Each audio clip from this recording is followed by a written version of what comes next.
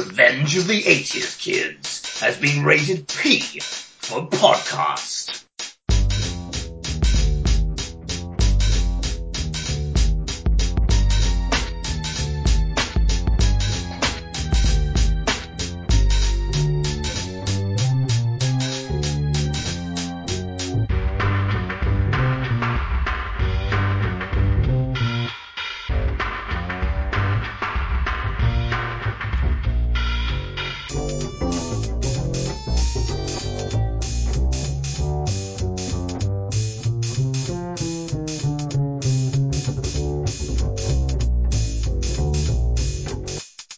It's time once more for 80s Kids Story Hour. So settle down, close your eyes, and I'll begin. Once, long ago, I was driving down a winding country road. I could not shake the feeling that I had driven down this road before, but I knew for a fact I had never been in this part of the UK. When I arrived at the small country house that was my intended destination, the feeling of dread familiarity intensified, only to deepen once more when Justin opened the door to welcome me inside. I told him of my irrational fears, and he tried to reassure me. I too have had a brush with the strange and the numinous, he said. Why, there was that time that aliens convinced me to build a spaceship out of one of my old domestic appliances. That wasn't you, I replied. That was Ian, for I remembered the incident well. Nothing seems right today, I said. Oh, I am sorry. I should have explained, said Justin. I am Ian. I developed an implausible plastic surgery technique and swapped bodies with Justin for a lark last night. I was aghast. Was this some kind of twisted joke? If so, it wasn't very funny. Then I heard the sound of screaming coming from the upper floors. Ah, Justin, claiming to be Ian, said. Justin's awake. He's probably just looked in the mirror. Perhaps I should go and calm him down. Ian Justin went up the stairs and I followed behind, the apprehension still rolling in my stomach. As I ascended onto the landing, I could see Ian, or Justin. I was confused by this time, shouting at Justin. Or was it Ian? What have you done to me? Ian thundered, pointing an accusatory finger in Justin's direction. I look like I fell out of a pizza tree and hit every branch on the way down. Come on, Ian soothed Ian Justin. I'm sure they were vegetarian pizzas, and besides, it's not as bad as that time I accidentally turned you into a donkey. I should grab my lawgiver and plug you twice in the chest. Except it's my chest, Ian Justin complained. You are putting this right, immediately, he demanded. Oh, sure, the surgery was just a way to pass the time, Ian replied. The real work I've been doing is upstairs. In the attic? Ian Justin asked. I thought I heard funny noises coming from up there. It sounded like a bunch of deformed Muppets were arguing a gothic disco, and that purple light coming down through the holes in the ceiling was just unpleasant. Oh, but this work is wonderful. I have gone further than any man before, beyond the bounds of our reality, Ian crowed. Follow me, and I shall show you the seething heart of chaos. With which he bounded up the attic stairs, probably feeling the benefit of being unencumbered by the fruits of many late-night bags of cheese nachos. Ian Justin made to follow him, but I grasped at my dear friend's arm. You mustn't, I said. I'm having terrible déjà vu. If you go up there, something terrible will happen. What was your first clue, psychic boy? Ian Justin replied. For me it was mention of the seething heart of chaos. Don't worry, I'm just going to knock him on the head with my novelty reproduction of Excalibur, drag him downstairs, lock the attic, hide the key, force him to put me back in my own body, and we'll all be laughing about this tomorrow. Not at all reassured, I tried to tighten my grip on Justin's arm, but he jerked away from me and continued up the stairs. But it was too late. Justin Ian had already activated his device.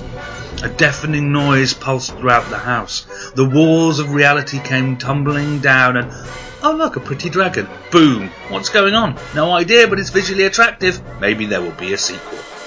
The end. And they all lived slovenly ever after. Well, I think you should go on to Peter Jackson with that story idea, because I think he could probably turn it into a trilogy. Maybe he could. It was a bit slim, so obviously it's a key property for turning into a 9-hour, Christmas mega epic. When you say trilogy, you mean splitting the last one obviously into 5 parts. Yes, it will be an 8-film set. Yes. Is that true? Is that true? I saw Commode moaning about it, but then he joked about lots of other films. I didn't know whether he was being serious or not. And I googled Hobbit 4 films and wasn't really getting anything. So is it true he split the last film in 2? No.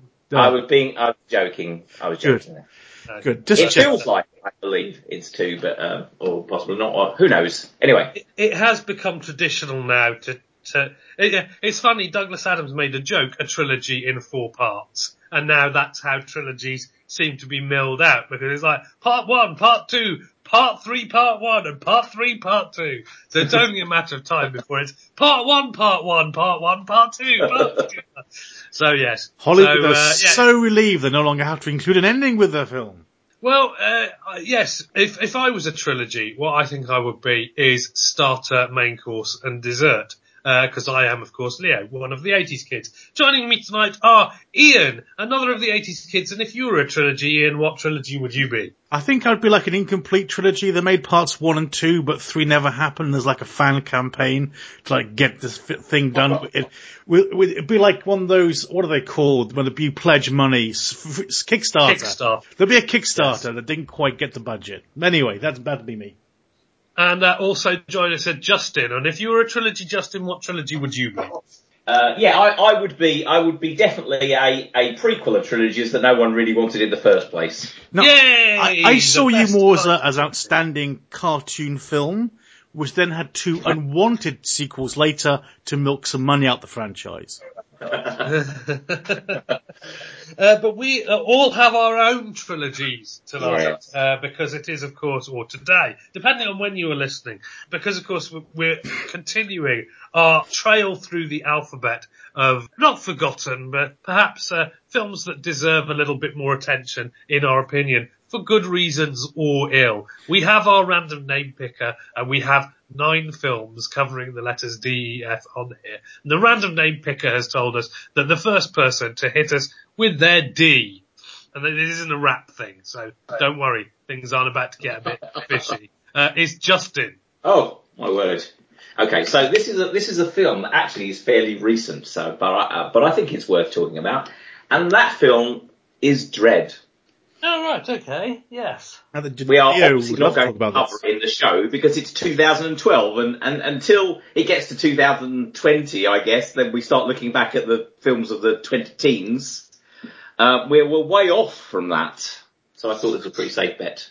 Yes, that seems like So, yes, Dredd. So, now, as a fan of the comic book, and someone who's obviously sat through originally and endured the first film effort, obviously I was somewhat nervous at a new Dredd film. So, I kind of sat and watched it. So, Dredd, well, what can I say? They made some good choices in terms of stylistically, I think they decided to make it a little bit more kind of realistic and less kind of crazy sci-fi future, which, to be honest, the comics kind of had their starting point on. And I think that was a good idea to kind of bring it down on a more kind of earthy level. I thought that for the first time we get a portrayal of Judge Dredd he doesn't remove his helmet for one thing, so there's a tick in the box for accuracy. I think Carl Urban is a very good Dredd. He's very convincing, and he sells that kind of universe. The character is spot on.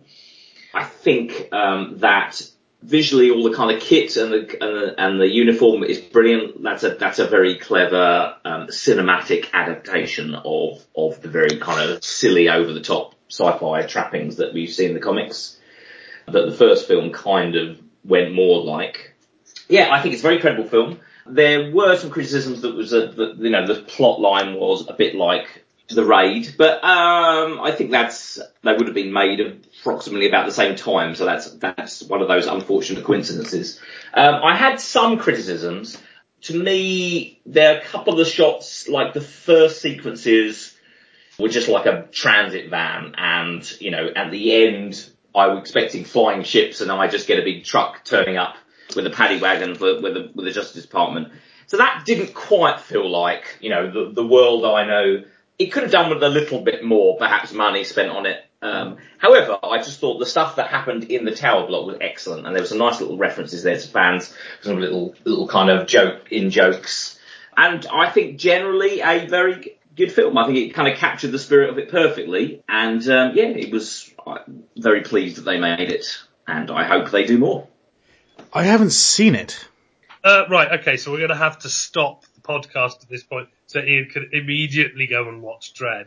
I'm surprised you haven't seen it, Ian. How did this come about? Because it wasn't out for very long, probably. That's one of the reasons. I'm not over enthused. I mean, I've read a little bit of Dredd, and by little bit I do mean quite minimal. I am aware, due to the gift of Wikipedia, of the overall scope of the series. I bought a few of the audio plays for Dredd which summed up some of the major storylines, like the High Judge Cal saga and the war with East Meg 1. They would turn into like 2-hour-long audio things by Dirk Mag back in the 90s. But overall, it's not... Even not from the fan of 2000 AD. Obviously, not everyone is that familiar with the character. But I just thought, as someone who watched sci-fi films, I'm quite surprised you didn't see it. This is the thing. I mean, old Dredd was... Everybody's like, what the hell is this? And then at the end they came out and were like, I don't know what that was. If they didn't know. Whereas this was... obviously burdened with that thing of, that's that thing that had Sylvester Stallone. I don't think I'm very keen on that. And then every single person who's ever then encountered it went, well, I didn't go and see it because I thought it would be rubbish. And I saw it like, holy hell, how is there not a sequel to this film? This film is amazing, blah, blah, blah, blah, blah. And suddenly, you transform people from not being that bothered as they walk into the cinema to being like, that was the awesomest thing ever as they come out. So it was just a bit of a, as a phenomenon. I mean, the first one wasn't that expensive, and there's actually a slim chance that it might get a sequel, possibly. Everybody is hoping. Everybody is hoping. Well, everybody's just going, why haven't I seen it? I never saw a trailer for it. I never knew it was on. I only knew it was there when it was no longer there, and everyone was saying, what a pity it never made any money. It never came up. No, I think that's a definite thing that you've put your finger on there. The other big marketing mistake they made was that it was Dredd 3D. Unfortunately, the key audience of people who were going to hunt this down, and I know this because in Nottingham, for example, when I went to see it, it opened on the Friday in 3D only. They had a 2D print, but they didn't show the first 2D showing of Dredd until the Sunday evening at 4 p.m. So presumably there was this desultory 3D show where a few people kind of bobbed in. And then I went into that showing and I arrived early and it was rammed.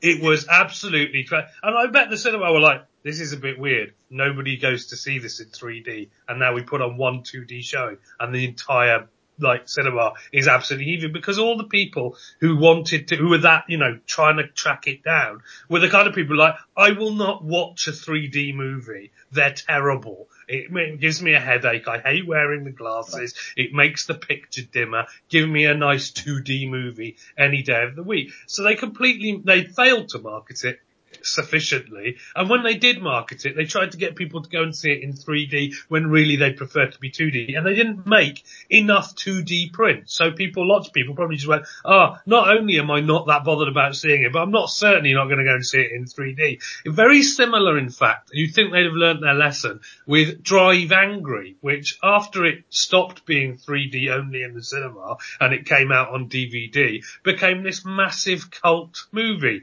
which I've now occurred to me somebody could have picked for their D, but didn't. Drive Angry, I haven't picked it for my D, but I'm just going to say quickly there, that was another one where people flocked to go and see it afterwards in 2D and became hugely entertaining, but nobody wanted to see it in 3D only. The 3D only thing is perhaps the worst thing that the distributors could do to a film, because it means that it irritates people who don't want to see it in 3D and effectively tends to kill the movie most times. Not every time, but most times. Yeah. I remember coming out of Dredd, and I think Dredd fans coming out of Dredd were like, or even just 2000 AD fans, you don't have to be a particular fan of Dredd. I mean, if you read 2000 AD, you read Dredd because it was there. We're just like, yep, that was it, nailed it, more or less. It was, we were talking in the first Alphabet show about the difference between translating for meaning and translating for nuance. And I think that this Dredd definitely translated for nuance. It couldn't do all the things that they could just draw in the comic strip, but they wanted to give the Dredd experience. And for that reason, the other thing that obviously didn't help it at the cinema was the fact that it was tremendously violent. Yeah. Like, really, really violent. Yeah, I remember that's what my dad said, because my dad used to be art editor of 2000 AD, so I was very interested in his view on it. And he just said, well, that was very noisy and violent. So I think maybe it wasn't quite the audience, you know. It was also criticised for not being satirical enough, as the source material generally was. Yeah, well, the reason for that was because as it had been crafted with great care and love by Alex Garland, it was a Dredd movie. I mean, it's a Dredd movie. It's a movie that happens in the universe of Judge Dredd.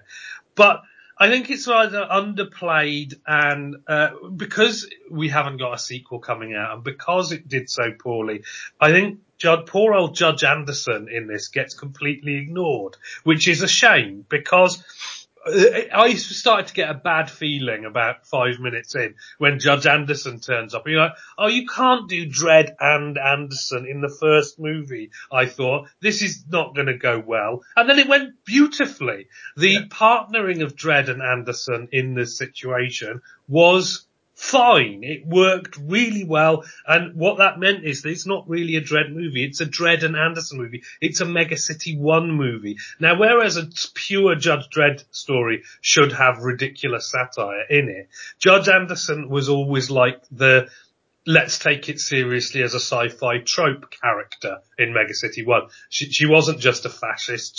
She was a character that the authors wanted to do some more serious stories with, that hence the sort of psychic angle.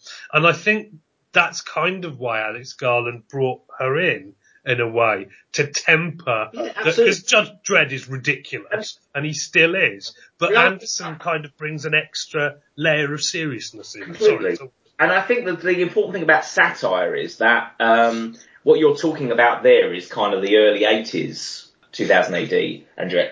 And, you know, they were very much a product of that time. We've talked about this before. I have. However, they're making a film for now, you know, and satire isn't a huge, as we've just talked about, it's not a huge thing now.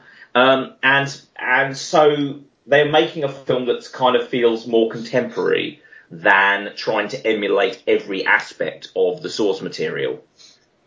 So, and for that, I think that's fine, you know. And it's not that it didn't have sort of satirical edge to it, because it did. It was just that it was tempered by having more stuff in it than just being a satirical gag fest. So Dredd, it was an amazing opening to the show and a crazy revelation. I could, if you haven't seen Dredd, I heartily recommend it. Oh yeah. And I'm not just talking to Ian here, I'm talking to everyone else as well. But I think you do have to, I mean, one of the things about it is that it is, because of its level of violence in a sci-fi cartoon book kind of environment, it's kind of 80s. That's where they brought the 80s, because we don't really do that anymore. If it's a fun sci-fi adventure, then the level of violence tends to be dialed down these days. But, Dredd was in many ways more evocative of classic RoboCop than indeed the RoboCop remake was. So, you know. So the name picker has spoken again, and it is time for my D. I'm guessing that I'm probably going to be alone in this one, although maybe someone will have seen Dead of Night from the Ealing Studios. I'm not entirely certain. Talk about it. Maybe I have. Right, okay. Ealing Studios, of course, famous for The Lady Killers and the Titfield Thunderbolt and making quaint little black and white British comedies. One of the other films that they made was actually a science fiction film called The Man in the White Suit, about a man who invents a completely indestructible yet lightweight fabric for making clothes out of. And that's kind of an interesting piece of mid-20th century industrial satire, which people kind of forget that the Ealing Studios made. Dead of Night is an early example of portmanteau horror that everyone forgot that Ealing Studios made. There's a kind of dual thing. The further away we get from it in time, the more bizarre it actually becomes, because there's a sort of manner. First of all, it's a collection of like five or six ghost stories wrapped up in an overarching story about a man who visits a country house, who's never been there before and yet feels that everything is eerily familiar. And he's so unmanned by this that the other people at the country house are all trying to reassure him that having such a strong, verging on the edge of psychic sense of deja vu, that, strange things happen to everyone, and all the other stories are in a, service of this idea that strange things happen to everyone. Some of the stories are, for our modern palette, you can see what's going to happen and hear what's coming a mile off. But the difference is, because it's all in black and white, and because the dialogue happens at a pitch that's so very jolly hockey sticks, you kind of forgive the cliche because you understand that this was before, and it must have been quite a surprise to people going to see this Ealing Studios essentially horror movie. And you'd think, well, some of it is just as gentle and as quaint as you'd imagine. And then you get to the end. And in a way, all of the kind of fairly tame stuff that's come before it dissolves in what is, to this day, one of the most disturbing conclusions to a horror movie that exists. And yeah, you walk away from the film having had a jolly good time, yet at the same time it succeeds where so many things following it have failed in leaving you feel genuinely a little bit spooked and disturbed, particularly by the latter part of the entertainment. So yes, this is Dead of Night. Wow. Now I need to. You've sold this to me. I think I've seen this because I'm looking at some of the things. I remember the ventriloquist yes one, and there's bits. However, I can't really remember much about the whole film. So I need to revisit this because it's a classic. Yeah, yes, we've gone back further than I think we've ever gone back before. Yes, the first story in particular is about a man who has a crash in a racing car and then has a weird premonition. And, there's no beat in that story that you cannot see coming from a mile off. But I think that portmanteau actually works better when in an hour and a half to an hour and 40 minutes, they fit in 5 or 6 stories. And that means if you don't like one, another one will be along in a minute. I think where portmanteau gets bogged down is if they either extend the running time to give the stories longer to run, or where they don't have enough budget to do more than 2 or 3 stories, then it becomes a bit pointless.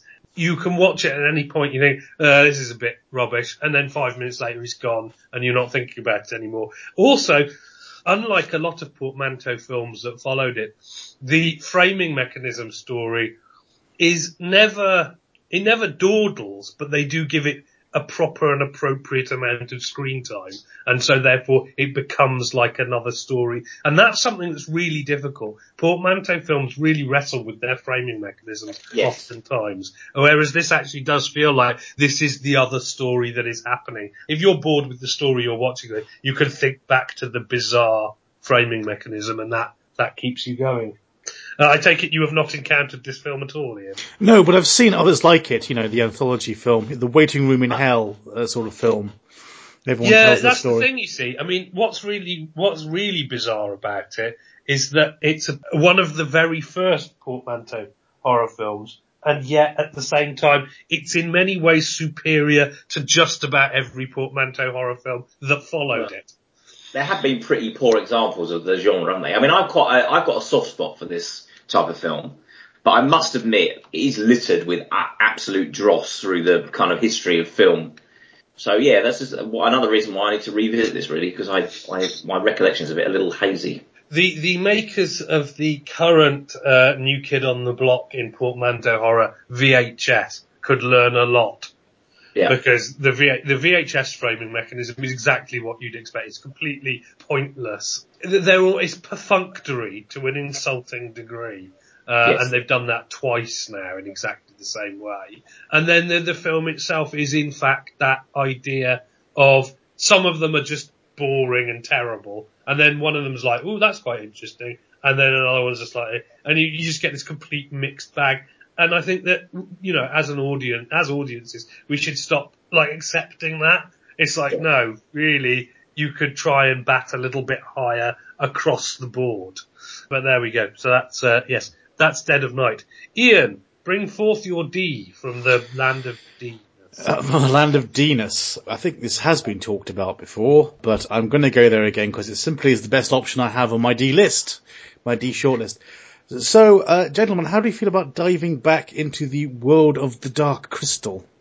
Oh, good Lord, yes, we didn't really talk about that at any great length. Yes, of course. Tell us, Ian, why did you select this and bring it forth? I think I must have seen it, well, originally would have seen it on video, I suppose in the early to mid-80s when I was quite young. And of course, as a child, the overall impression you have of Dark Crystal is what a dour, miserable film this is. It is very grim and quite nasty in places.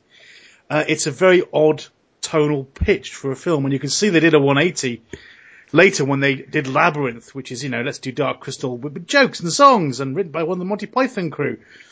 So Dark Crystal came, I saw it in its grimness, and it went away again, and I dare say it would have given me nightmares at the time.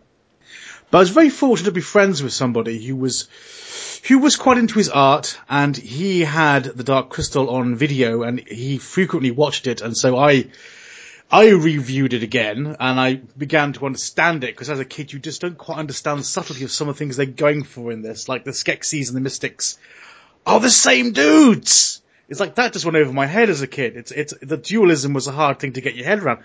Once I did though, it gave me a whole new level of amazement about the film. Because I was very fascinated about that whole kind of dual nature, two beings being the same being.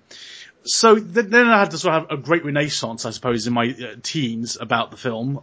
So I viewed it very thoroughly, and was much more aware of its structure and things. But the capstone was when I went to university, and one of my housemates, she had a very rare art book that came out the same time as Dark Crystal. And this was the mythology and artwork book about it all. And just reading through it, you get reams and reams of really interesting background information that existed at the time. Because when they made these puppets, they didn't make puppets. They seriously gave thought into each character and what they wore and what they did. And, so each of those Skeksis has a job and has a mirrored job in all the mystic characters. And so all this information was laid out for you in this wonderful book which showed you the cycle of the world. It showed you where the Uruskex, which is what the actual composite species are called, came from, and that they originally were 18 of them, and things like that, and 8 was the minimum they needed to reunify at the end, so they were down to literally the dregs of a chance. The splitting of, because it was a benevolent thing when they tried to split themselves, it was trying to heal themselves, because these were outcasts, these 18 Skeks, because they had darkness within them. Initially the Skeksis weren't evil. they were a bit jovial, but they kind of fell into, what's the word, decadence. They fell into decadence. And you know Morag, that character with only one eye? She lost her first eye because she sacrificed it to witness the first conjunction. It's like, oh man, that's a really cool small little detail. As I say, if a film has a good mythology, you're always a big sucker for it if you're going to go fanboy. And so The Dark Crystal really became something I had a lot of affection and time for and a willingness to indulge with. But it is a grim film. It's a grim film about death and genocide and general nastiness. Let's talk about the puppetry. Pretty darn good. Those Landwalker puppets were amazing, I thought that they had. And then they all fall off a cliff and die. Because it's Dark Crystal and nice things can't happen here. No songs in this film. So yes, children would have been terrified by it. So it's an odd pitch for a film. But yes, Justin, I feel you must have something to say about this. Yeah, absolutely. I mean, look, when I got myself a DVD player, it was one of the first ones I got because it's visually stunning. And now it's not a film, I think you're right really, it's not a film that I will watch again and again, because I think, yes, the inherentness, although now I need to watch it again, I feel, because sometimes, but yeah, that darkness makes it, this is not a light family film that is repeat viewing. However, I remember just being kind of totally entranced by it when I was younger. You know, the fact that it's just all puppets, it's this kind of strange, complete, it's a virtually, it might as well be an animated film, really. You are taken to somewhere completely, manufactured. So I love all that kind of stuff. I thought the designs for the sketches are fantastic. Yeah, I mean, I've always liked the illustrator, Brian Froud, who also works on Labyrinth and did the Goblin designs. And it's very it's something about that style. It's kind of very British, kind of folklore-y. Beautiful, grotesque, isn't it? Yeah. It draws on a lot of kind of older illustrations. It kind of comes from a darker place, mixed with a bit of kind of hippie-ish stuff as well. I think it's beautiful, and I probably need to try and get this art book because that sounds amazing. I wish I'd seen that.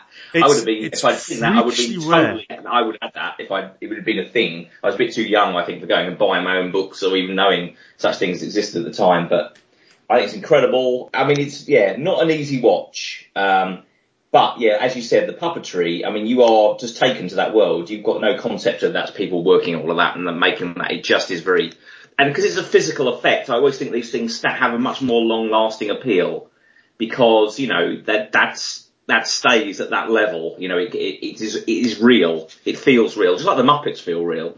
If it's done well, that kind of artistry. Great stuff. When you come to think about it, it is the great thing about the Dark Crystal is that children of the 80s, they come back and look at the Dark Crystal and go, seriously? This was for children, was it?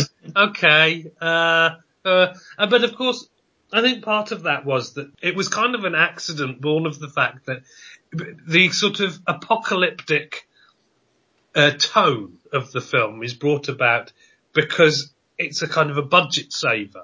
If they'd have wanted to do a sort of more rounded fantasy world where some bits of it were okay and other bits were a bit more apocalyptic, in a more sort of, obviously again it plays off the sort of ethic of the Lord of the Rings in the Skeksis Mountain is the dark place and then they didn't really have a lot of in between. You don't have that kind of Tolkien-esque kind of here's a city and there's another kingdom. And the reason they didn't have that is because for everything they wanted to have, they'd have to have yet another set, more puppets and stuff like that, which is kind of holding them back. So they kind of made this world that was devoid of much else but these sort of horrible, evil creatures and the last of the Gelflings and, just a few people scattered hither and indeed yon.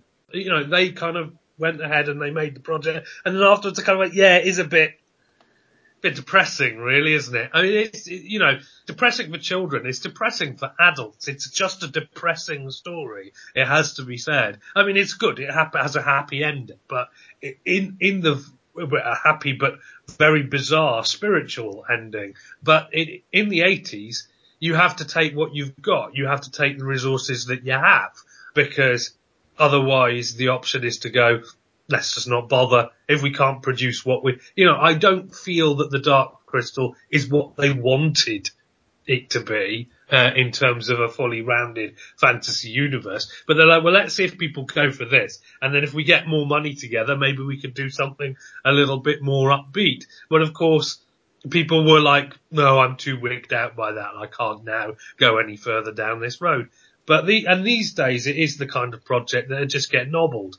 You just go, no, this is going to be really depressing and downbeat. Let's go and make The Hangover 4 instead. Yes. And that's what would happen. You do think if they just put time and resources into telling a bit more family-friendly story, you don't have to go full kiddie out on it. Maybe if they just adapted The Hobbit back in the 80s instead, there would have been a whole subgenre of puppet movies, realistic puppet movies, instead of Muppets. I think that's kind of the point. I think that Aardman survive because they took care to say, well, we're not just going to show our fabulous plasticine animation skills.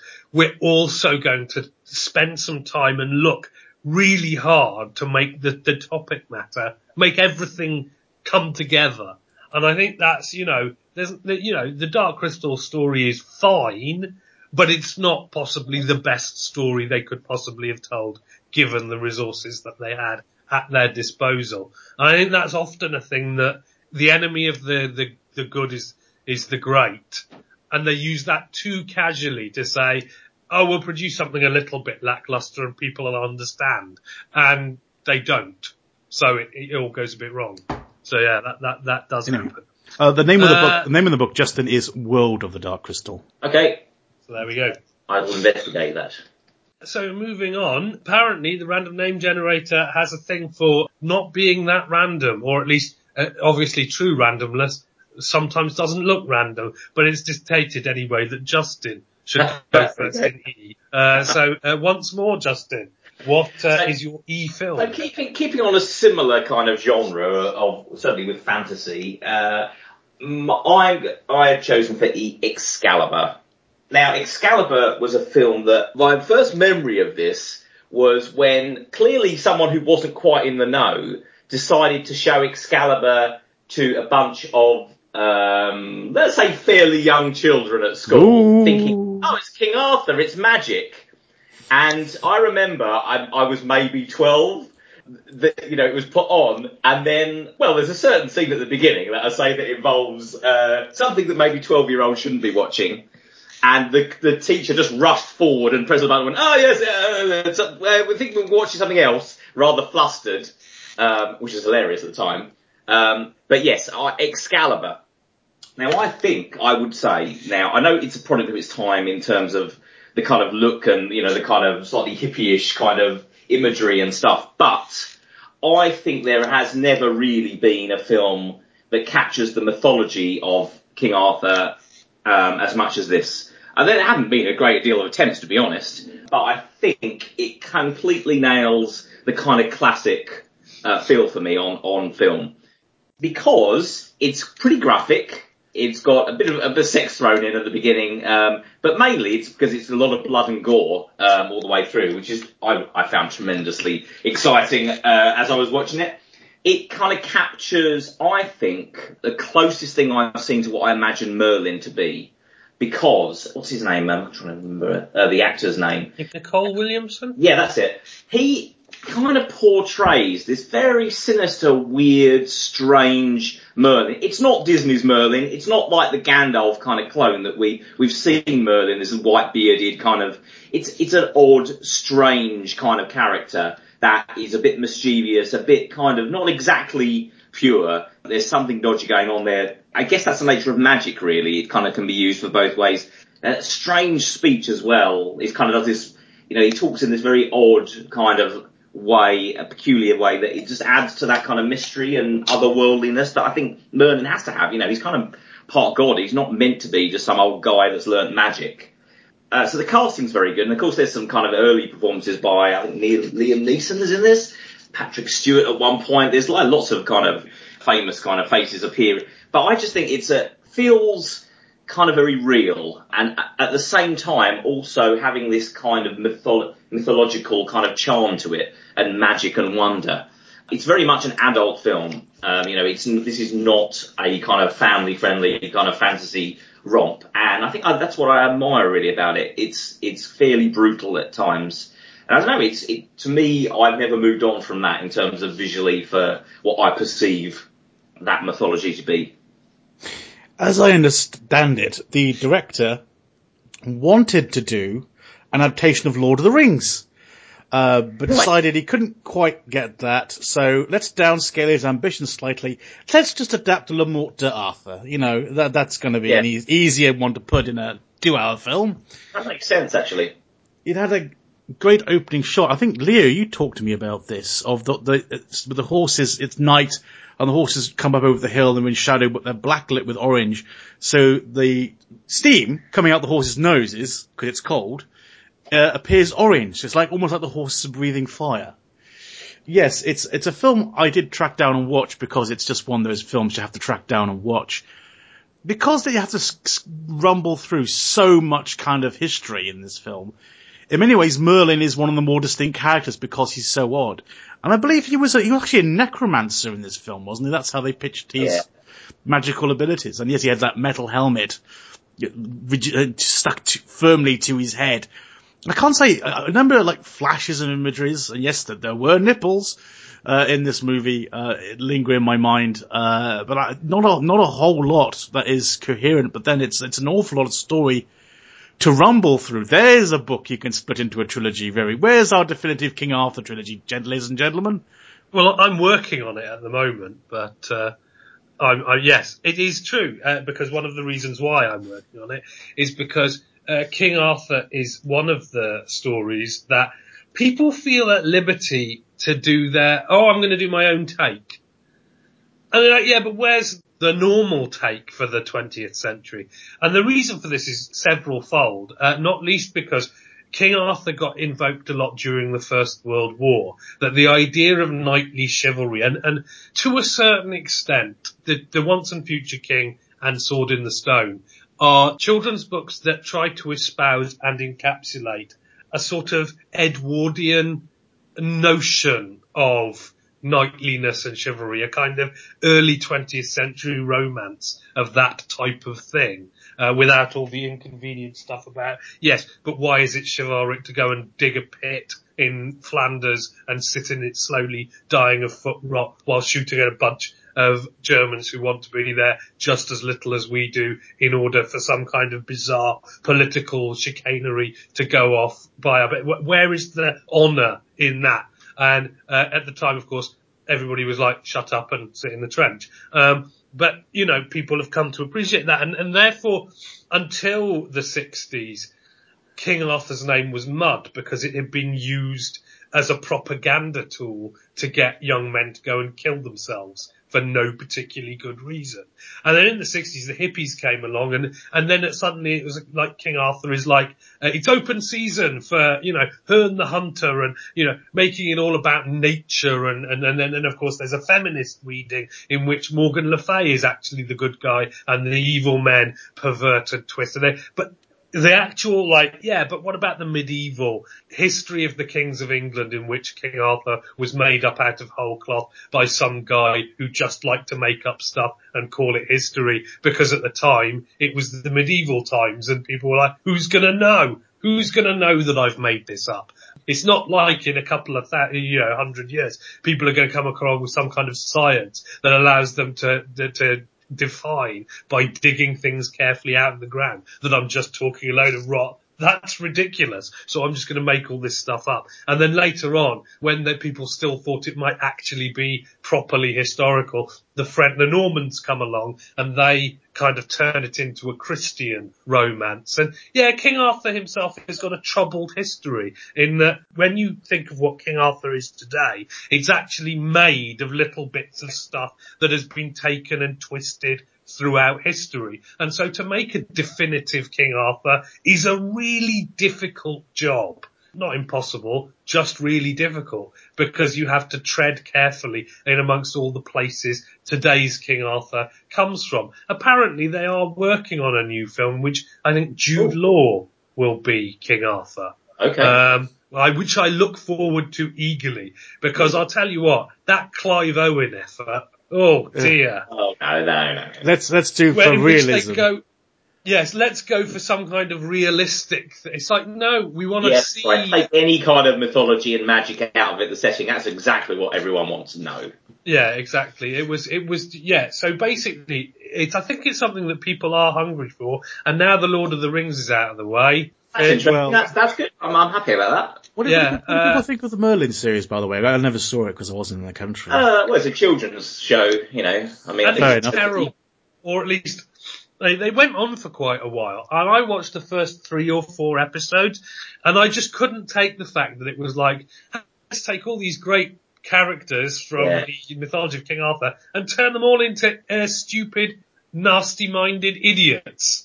Yeah, I think that's a fair assumption. It plays fast and loose with mythology. It's a separate thing, and it's got names you might recognise with the mythology, but that's about it, really. Yes. Just still to round off, though, there was a general European-wide re-enchantment with mythology pasts in the early 20th century.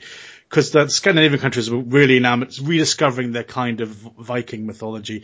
You had Prussia and their sort of German fairy tales. And of course England, what did we have? It's King Arthur and Robin Hood. Which are kind of like polar opposites. King Arthur is the embodiment of the kind of the perfect state, and Robin Hood is more an anarchist, sort of folk hero. Robin Hood, it fares a lot better in the recent times. I mean, not greatly a lot better. But there are some things which could be pointed to, which are like, this is one kind of definitive Robin Hood, and this is another. Whereas, King Arthur's never really got the fair play, by contrast. So, yes, there we go. Ian, you have a letter E to share with us. Oh God, do I? This is actually my weakest choice. I made a shortlist, and I kind of regard them all as kind of dregs. It's like, we've got to find a film that, you know, we haven't talked about before, and I've seen it, and I have something to say about it. And the best I'm sorry to say I could find was Explorers. Oh, good God. How could that be a drag? Well, I do quite enjoy it. It was something like, because my parents separated when I was young. My dad moved to Australia, and I stayed in the UK with my mum for a very long time. But he went out of his way to try to maintain contact with me. He would send me, he would get things on video and send them over to me. And Explorers was one of the things he sort of posted over to me going, I think you might like this film, because he knew I like science fiction. It didn't do very well in the cinema. I think because it came out the same, they're blaming Live Aid because it came out at the same time. So it did poor in the cinemas and then disappeared. But it gained a bit more traction on video as the great second attempt become memorable as it was back in the 80s. It's a nice story about imagination and exploration. It's got the central conceit of, you know, the kids have fed to them through dreams, the technology to build a force field that can move around. And, once you've got a bubble that you can go anywhere in, all of a sudden it gets very interesting. Of course, they go into space and they meet aliens, and of course the aliens become a parallel for them, for the aliens themselves are mere children, we later learn. It's got Ethan Hawke, River Phoenix, wasn't it? Yeah. And some other kid who Corey Feldman he fizzled out of fame, I think, in the 90s. But it was a good child cast. I think it's great imagination. It's it's kind of misfits hanging together. He kind of gets the girl in the end as well. It's a great adventure romp, I think, and the core idea is good enough that, goodness me, you can go anywhere in the universe. Kids can suddenly go anywhere in the universe. Here's a concept that could have been a series. Anyway, I haven't done too much to say about it, unfortunately, other than I tremendously enjoyed it and watched it a fair few number of times and loved the concept and was it computer graphics at the time, the bubble? I can't recall. No, it would be a visual effect. A visual effect. Like a matte effect. Probably. But, these days with CGI it would have been easy. So kids, build a spaceship, themselves in a scrapyard challenge sense, and off they go to see aliens, and have adventures on a mysterious edge. Gentlemen, pour forth your memories of this film.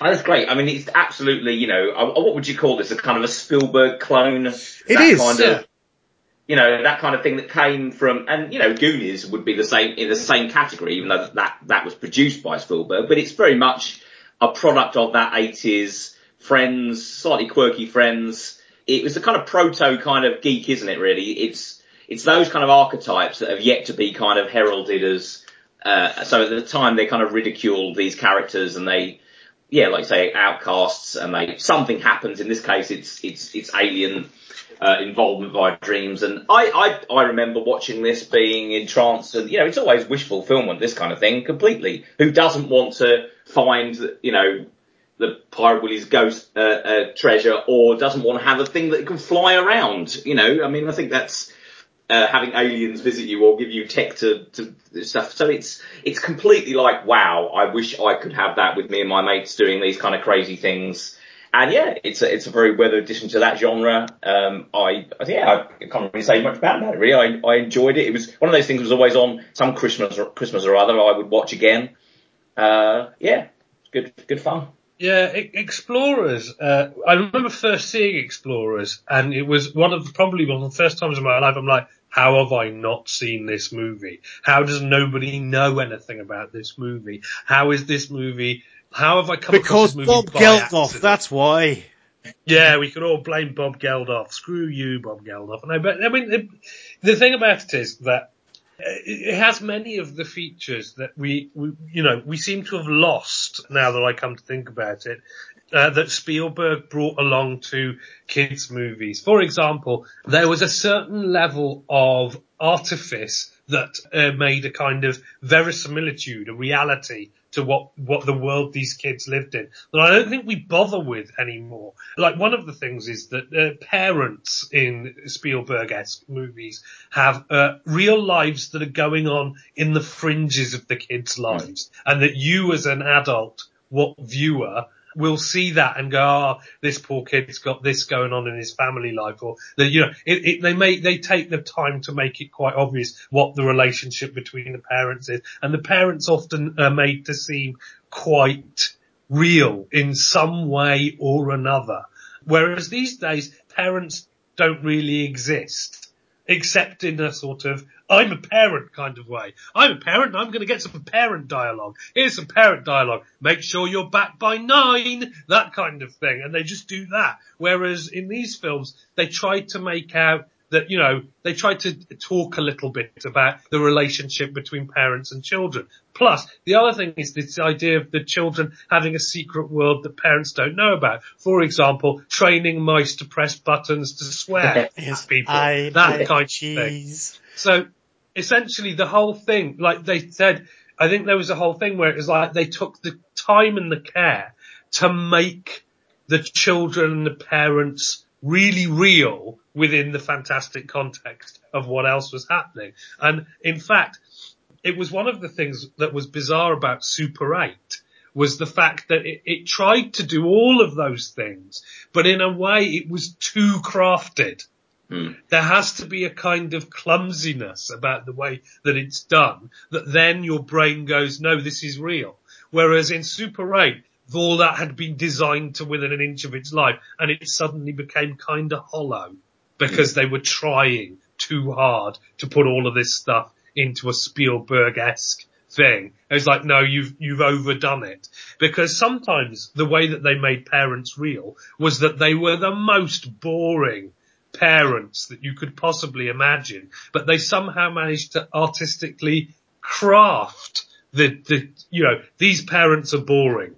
And they managed to put that in a way where it's like, it became a source of conflict. Like, children believe in magic. Parents are just like, yeah, but that doesn't exist. They're like, you just don't get me, do you? And that's it. That's all you need. Whereas if every parent has an interesting home life, or is a single parent, or is about to get a divorce, it suddenly becomes like a soap opera. And you're like, this is not real. So yeah, Explorers, like other classics like Flight of the Navigator, is one of these films where it's like, we don't make kids films like this anymore. And it's a shame because kids really deserve entertainment of that quality. And if you look at what kids get that passes for entertainment these days, it doesn't come up to this standard. So yeah, Explorers is definitely something that we deserved more time and attention, which is just now duly got. And so all that remains is my E. And I'm going to spring one on you now that came up as a result of Justin talking about Lilo and Stitch in the 2002 show. And it's one that I'd even forgotten that we hadn't talked about it. And yet, how could I forget this? Because it is actually my favourite Disney film. Of all the Disney films, I know this one is my favourite. And it's not anyone else's favourite, which bizarrely makes it even more my favourite. It is, of course, The Emperor's New Groove. Yeah, brilliant. Which I think is absolutely fantastic. I remember going to see that because I had nothing else to do. I was hanging around. There was a cinema. It was showing Emperor's New Groove, which had come out that week. I had a couple of hours to kill. I went and I watched it. This is the year 2000. I'm 25 years of age. And I was just transported back to my youth, giggling like an idiot throughout the entire... I mean, I don't know where this came from. I know that the people who are making it knew that they were doing a good job in some sense, but the idea of having this crazy thing about an Aztec king who gets turned into a mule because he's a crazy rampant property developer type, but then just the sheer... It was like the amount of gags in the movie. It was just gag, hilarious thing, funny thing. The relationship between John Goodman's character and Kuzco all the way through the movie just is a real dynamic, odd couple sniping kind of thing. But yeah, and then the villain, of course, and Kronk. Is it Isma or Ozma or something? Isma. Kronk. Those two, yeah. I've not laughed so much in my life as the moment at which they go to the secret laboratory and she pulls the lever, trapdoor opens, she falls, there's like all this sound of like crocodiles and stuff, and then there's like a dum dum dum dum dum. Why do we even have that lever? It's like, what? Why have you, that's the invention. Every time you turn around, they're doing something else that's new, and every scene is so well played and so well integrated. And I think there's a thing with animation, Disney animation, where animation is what it's all about, but the vocal performances in that movie are so bright and pitched so high. I'm not sure that it's a big film with, like little kids. I think they might find it, I don't know, a little bit weird. But certainly, I think that might be what it is. It might be pitched too old.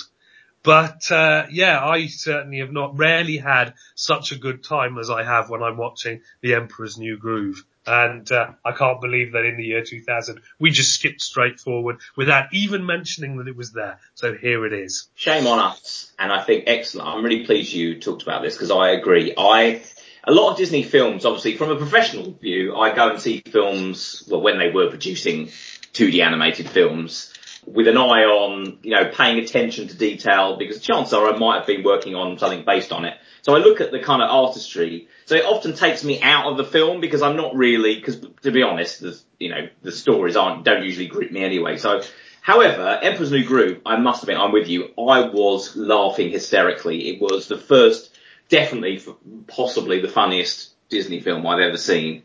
I thought that, I totally agree. The characterization is brilliant. The guy, Warburton, who did the voice of the Tick, who's Kronk, who is just a brilliant character actor anyway. I mean, he always does that role, but he does it it's like kind of Buzz Lightyear turned up, he's just amazing. And that character is just fat.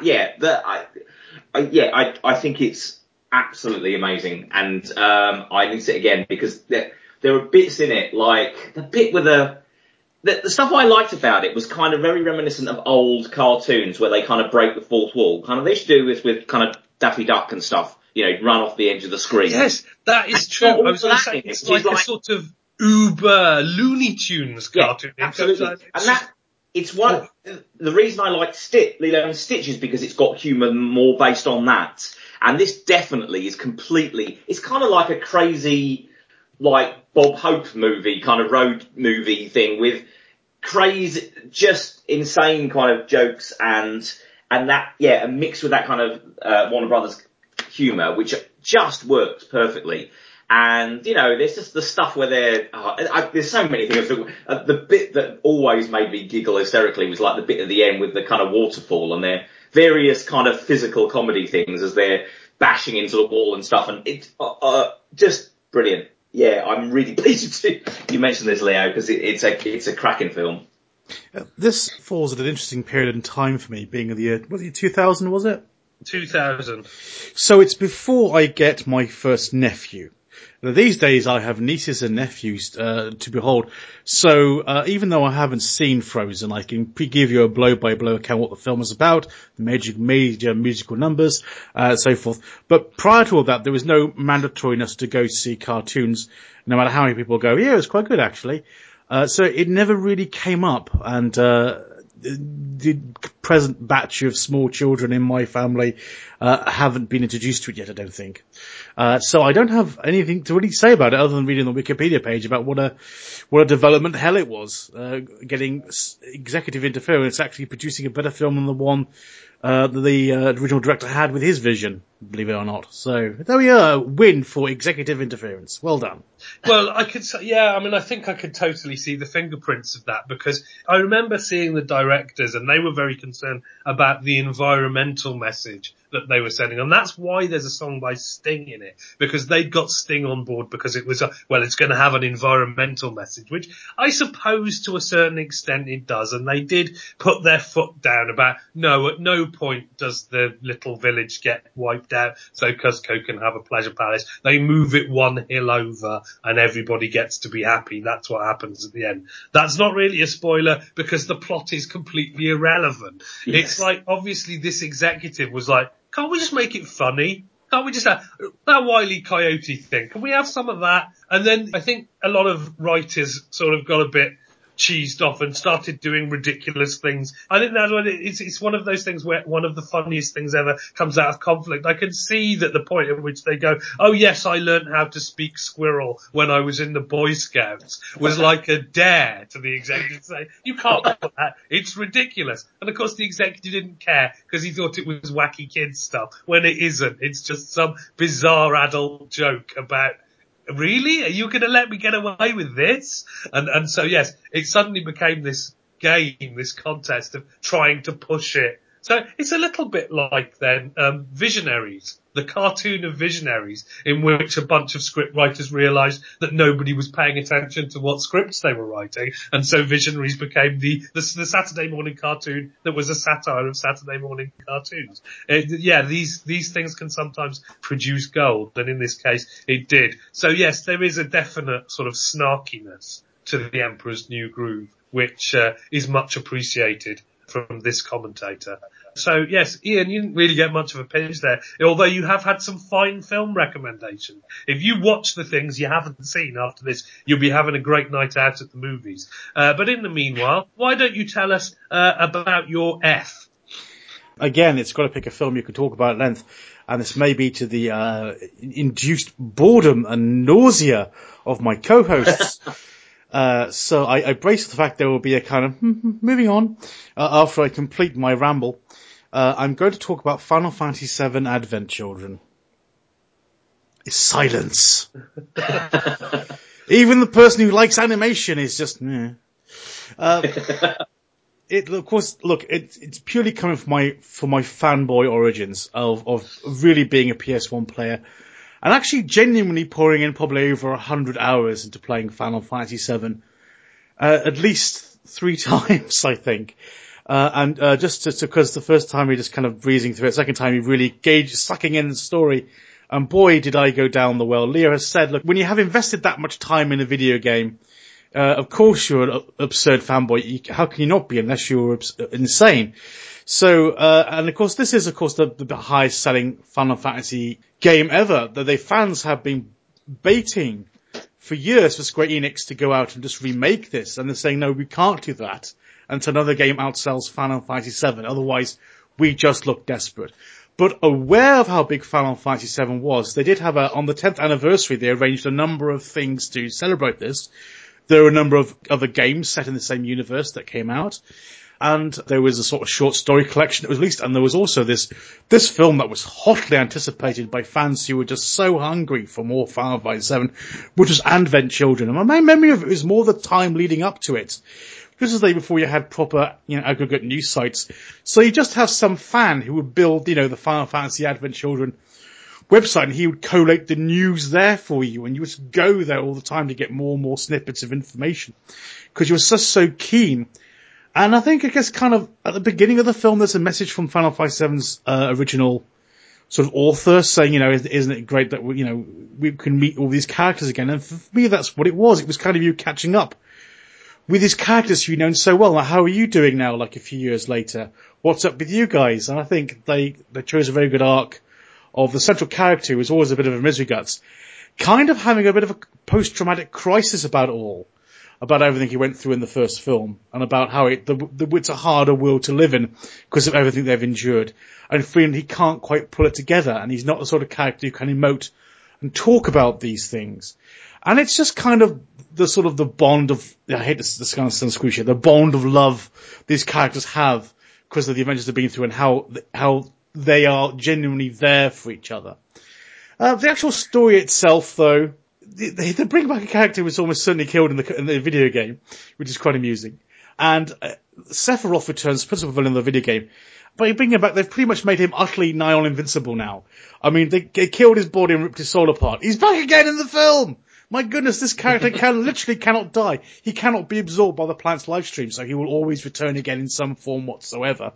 And, I think the end fights do go on a bit too protracted in the end as well.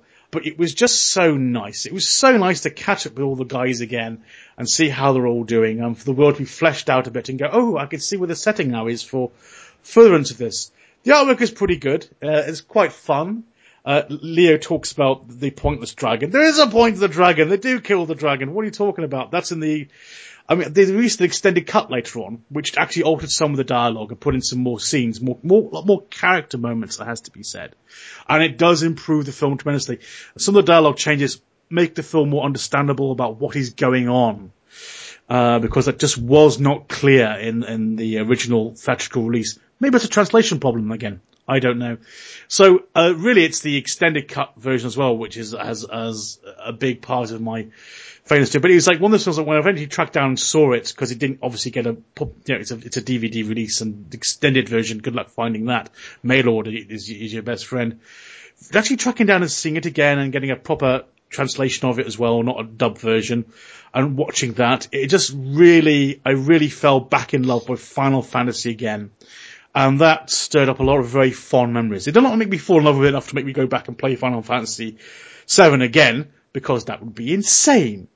But you know what? It was just so nice to go back to that familiar planet again and meet those guys I spent so much time with fighting to save the world. So anyway, guys, roll your eyes, tut, and move on. No, I mean, I played Final Fantasy VII, not quite as much. Actually, I gave up because I played all the way through and then realised that if I had done something ages ago, I could have got this extra cool character, and I was like, oh, for God's sake, I'm getting bored now. No, you can get, the characters can be picked up at any time. Well, anyway, eventually it peaked out, but I was enjoying it. And so, yes, it was actually, having seen, the first Final Fantasy animated feature and went, okay, that doesn't resemble in any way anything I've played. It was, in fact, quite nice to see characters that I actually did remember. And, I agree, it was kind of nice to see them in a beautifully kind of animated version, because, I only saw anything like that on the cutscenes. If you played the game, you played with weird blocky people that you moved around beautifully rendered backgrounds. Yes. Which was very strange. It's like, yeah, the backgrounds are gorgeous, but why do I look like some kind of mutant Lego man blobbing around? And then, but the cutscene, I'm awesome again. Right. So, it's a very strange hybrid period of time, because originally all the characters in the Final Fantasy games were 8-bit characters, big haired little dude on a 2D background. 7 was like they had there were still bobble-headed characters when you move around the world. When you did fights, though, they were much more realised looking 3D characters. And in the cutscenes, they were different again, so you had 3 different modes of how your character would look in the game.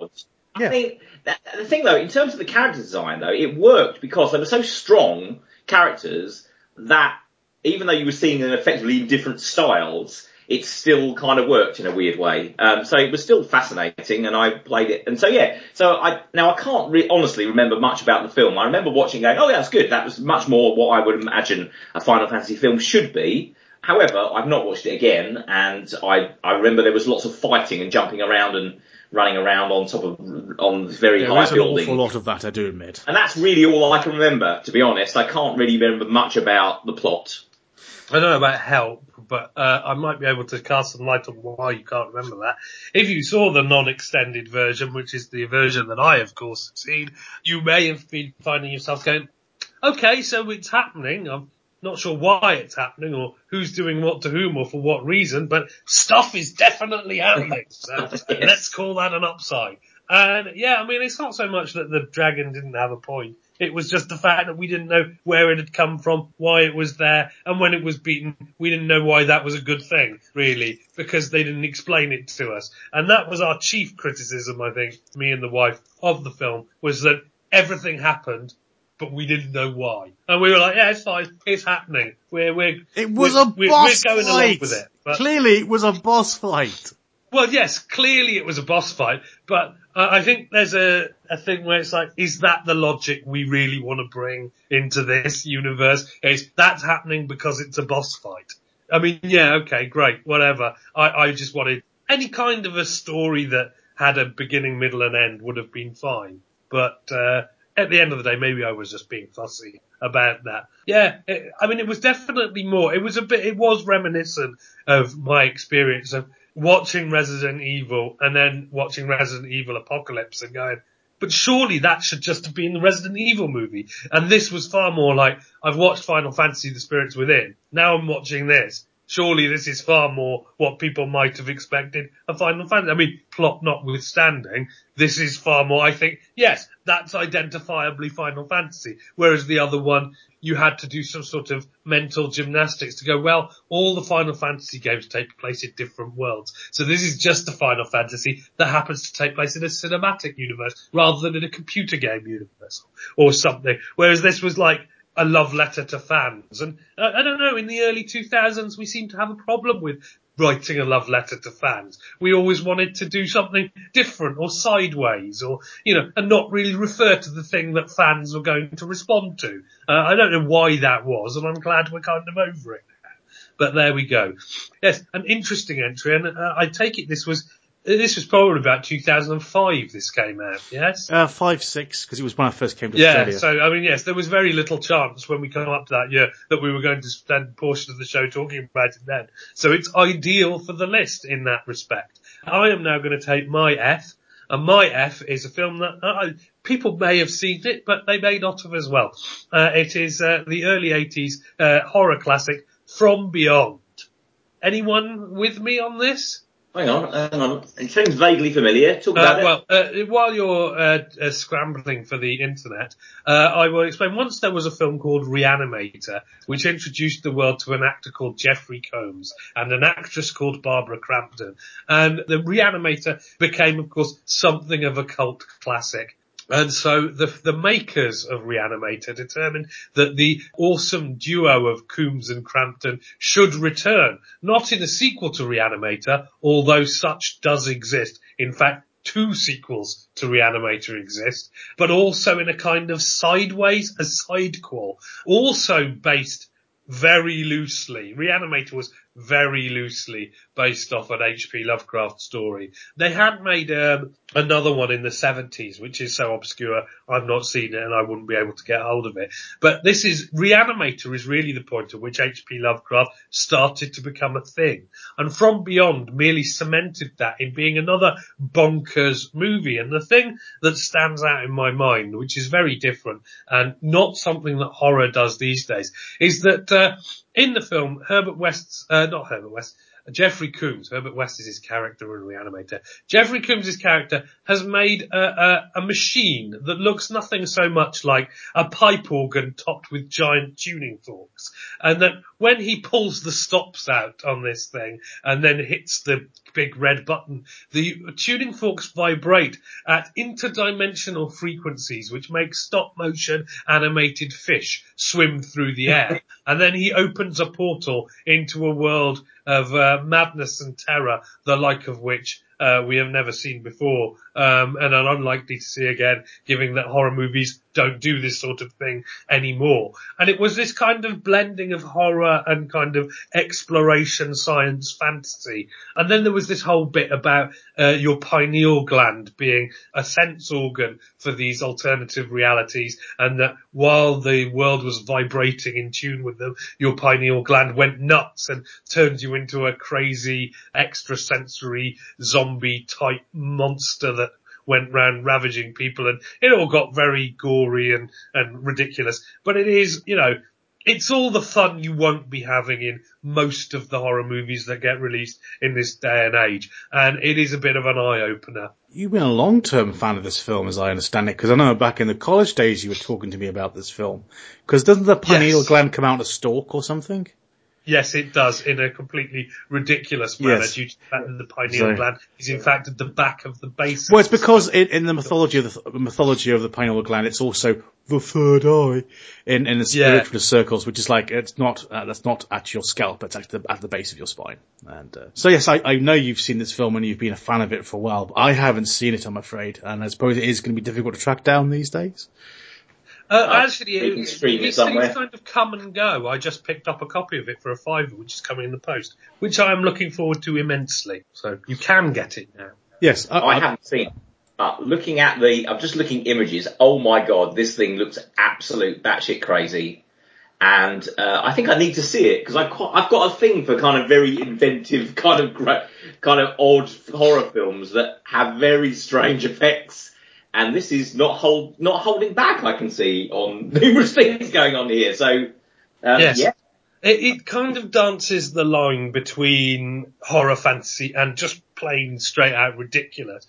The bit where a swamp full of tentacles appears in the basement is great fun and sort of unintentionally hilarious, but not scary at all. But then that you don't care because the imagination, wit and invention that has been put into creating this low-budget horror movie with such gusto, it more than makes you forgive the fact that it's not really all that. It's kind of, it's more of a romp than it is horrific. It's more of a sort of gleeful exploration of kind of mischievous Gru than it is an actual horror movie.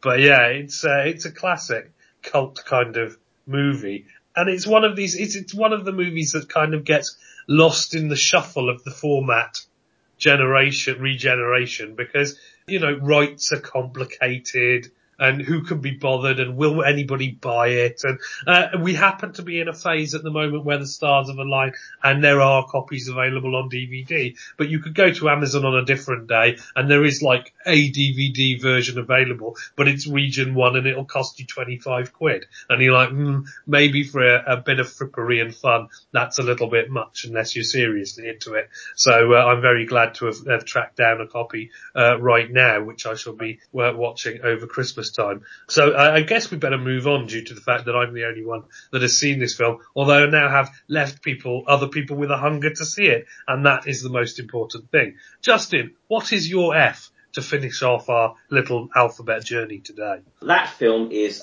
Face Off. Ah, yes, of course. Now, we did briefly discuss this, but I think it was at a time when there were a lot of films out. Yeah. Around about the end of the 90s, we had a few years where it's like, there's a lot to get through this year. So, I think that Face Off didn't really get the attention. No, I assumed that we talked about it, so I was quite surprised that it actually hadn't. We did get a bit of a chat. We mentioned that it was there. We talked about the fact it was a retooled science fiction film. I think that was your main point, and I witted on about how it's interesting the switch over that the bad guy dies, but then the guy playing the bad guys is the hero at the end. It's a very strange mental switch to see him die, then get the girl at the end because he's had his face put back on.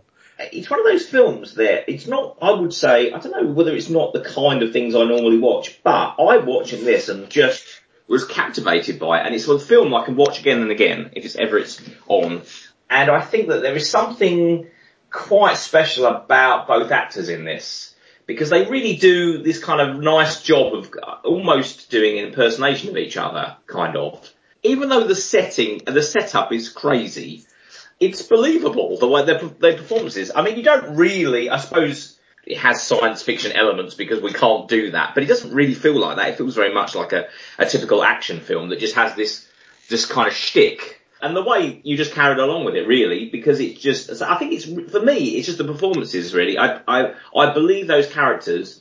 I believe that they are playing, they are pretending to be each other. And there's something very sinister about John Travolta in this, because he's playing the nice guy, or what seemingly the nice guy, but there's this undercurrent of menace all the way through that is very believable. And I just think it's a great action film. It's got this kind of just interesting thing about it that just lifts it just above your kind of typical storylines. It's done very, very well. I mean, it's John Woo, so it's very stylish. There's a couple of scenes I always remember with the kind of doves and the stuff in the church, and it looks great acting, good action film, and it's a good solid piece of work, I think, of that genre, but just with something else on top of it as well. Face Off is a film built off a rock, and that rock is, hey, Nicolas Cage is very Nicolas Cagey, isn't he? And John Travolta, he's very John Travolta-y. What if we got the two, and then we kind of switched them and had characters who were played by both actors at different times, and the two actors were trying to take each other's energy and move it around and just try and swap things and create these crazy situations. And it's like, great. And it's like, so this is a science fiction movie then, because they don't look anything alike, they haven't got the same body type, they're completely different. It's like, no. The audience will go with it because they'll want to go with it. I mean, we've talked already, in this, very series of Alphabet shows about willing suspension of disbelief and how people don't anymore. And I think there's a possible reason that people totally willed their disbelief in Face Off. I'm sure there are people around going, this is just stupid. That's fine. Those people, their souls aren't as high quality as everybody else's, so we can let them think what they want. Because really, the point here is that nobody really believes the actual central conceit in actuality, but they're all willing to go with it because, gosh, doesn't it make for a fun ride? Yeah. And I think that's what it is. People believe it because they go, well, if I didn't believe it, then we couldn't have, Nicolas Cage and John Travolta doing all this crazy random stuff, which is just bonkers. And therefore I'll believe it because I choose to accept that the world is a better place for me believing this preposterous bunch of tosh. So there we are. And that's the basis of things that are all about things that just are blatantly not realistic, is that you have to make this conscious decision. The world is better off with me believing this rubbish than it would be if I didn't believe in it. So I'm going to believe in it. And that's, isn't that the basis of all faith, really, Ian? Well, it's one of the few films that ends with the bad guy getting a good kick to the nuts. That's always very satisfying. Indeed. I mean, you can tell that by the end, they've kind of settled into the idea of people will either buy this or they won't. Because at the end, after the bad guy's been defeated, it's like they build it up when they switch them over the first time. And then when they get to the end, it's like, and then we'll put you back in your own bodies in like 2 seconds. Because it's like, this was like a thing, right? It was just a conceit. If we could have had them both grip hold of a skull and go, oh, life would be so much easier if I was a criminal mastermind. Oh, well, I reckon I'd be really good at being an FBI agent. And then I'm sure people would have bought that as well. Freaky Face Off. Yeah, exactly. It's just, you need the excuse, whatever it is. And they chose to go for one that pretended to be somewhat quasi, not really scientific. But honestly, if it had been some film about a magic artifact that switches the plane, people would still have gone with it because the main body of the film is so good. Yeah, I think it's a classic example of you can get over a bit of a plot wiggle, a realism wiggle, if the emotionality of the story and the characters can pull you along. Yeah, I mean, John Woo was talking about emotions and how the characters had to be, in some emotional sense, real. I don't think that's actually true. I think John Woo's blowing smoke up his own bottom in that respect. I think what it is it's insane in a fun way. I think it's thematically work. You know what I mean? It's like it doesn't work in any realism sense. It doesn't work. but I think your audiences will forgive it. I mean, they could very easily have mishandled it and it could have become a sticking point and everyone would be going, oh, it's so ridiculous, it's silly. It's a non-issue. It's a non-issue because of how it's handled. When you talk about a film that has a really good emotional base, Face Off, it doesn't.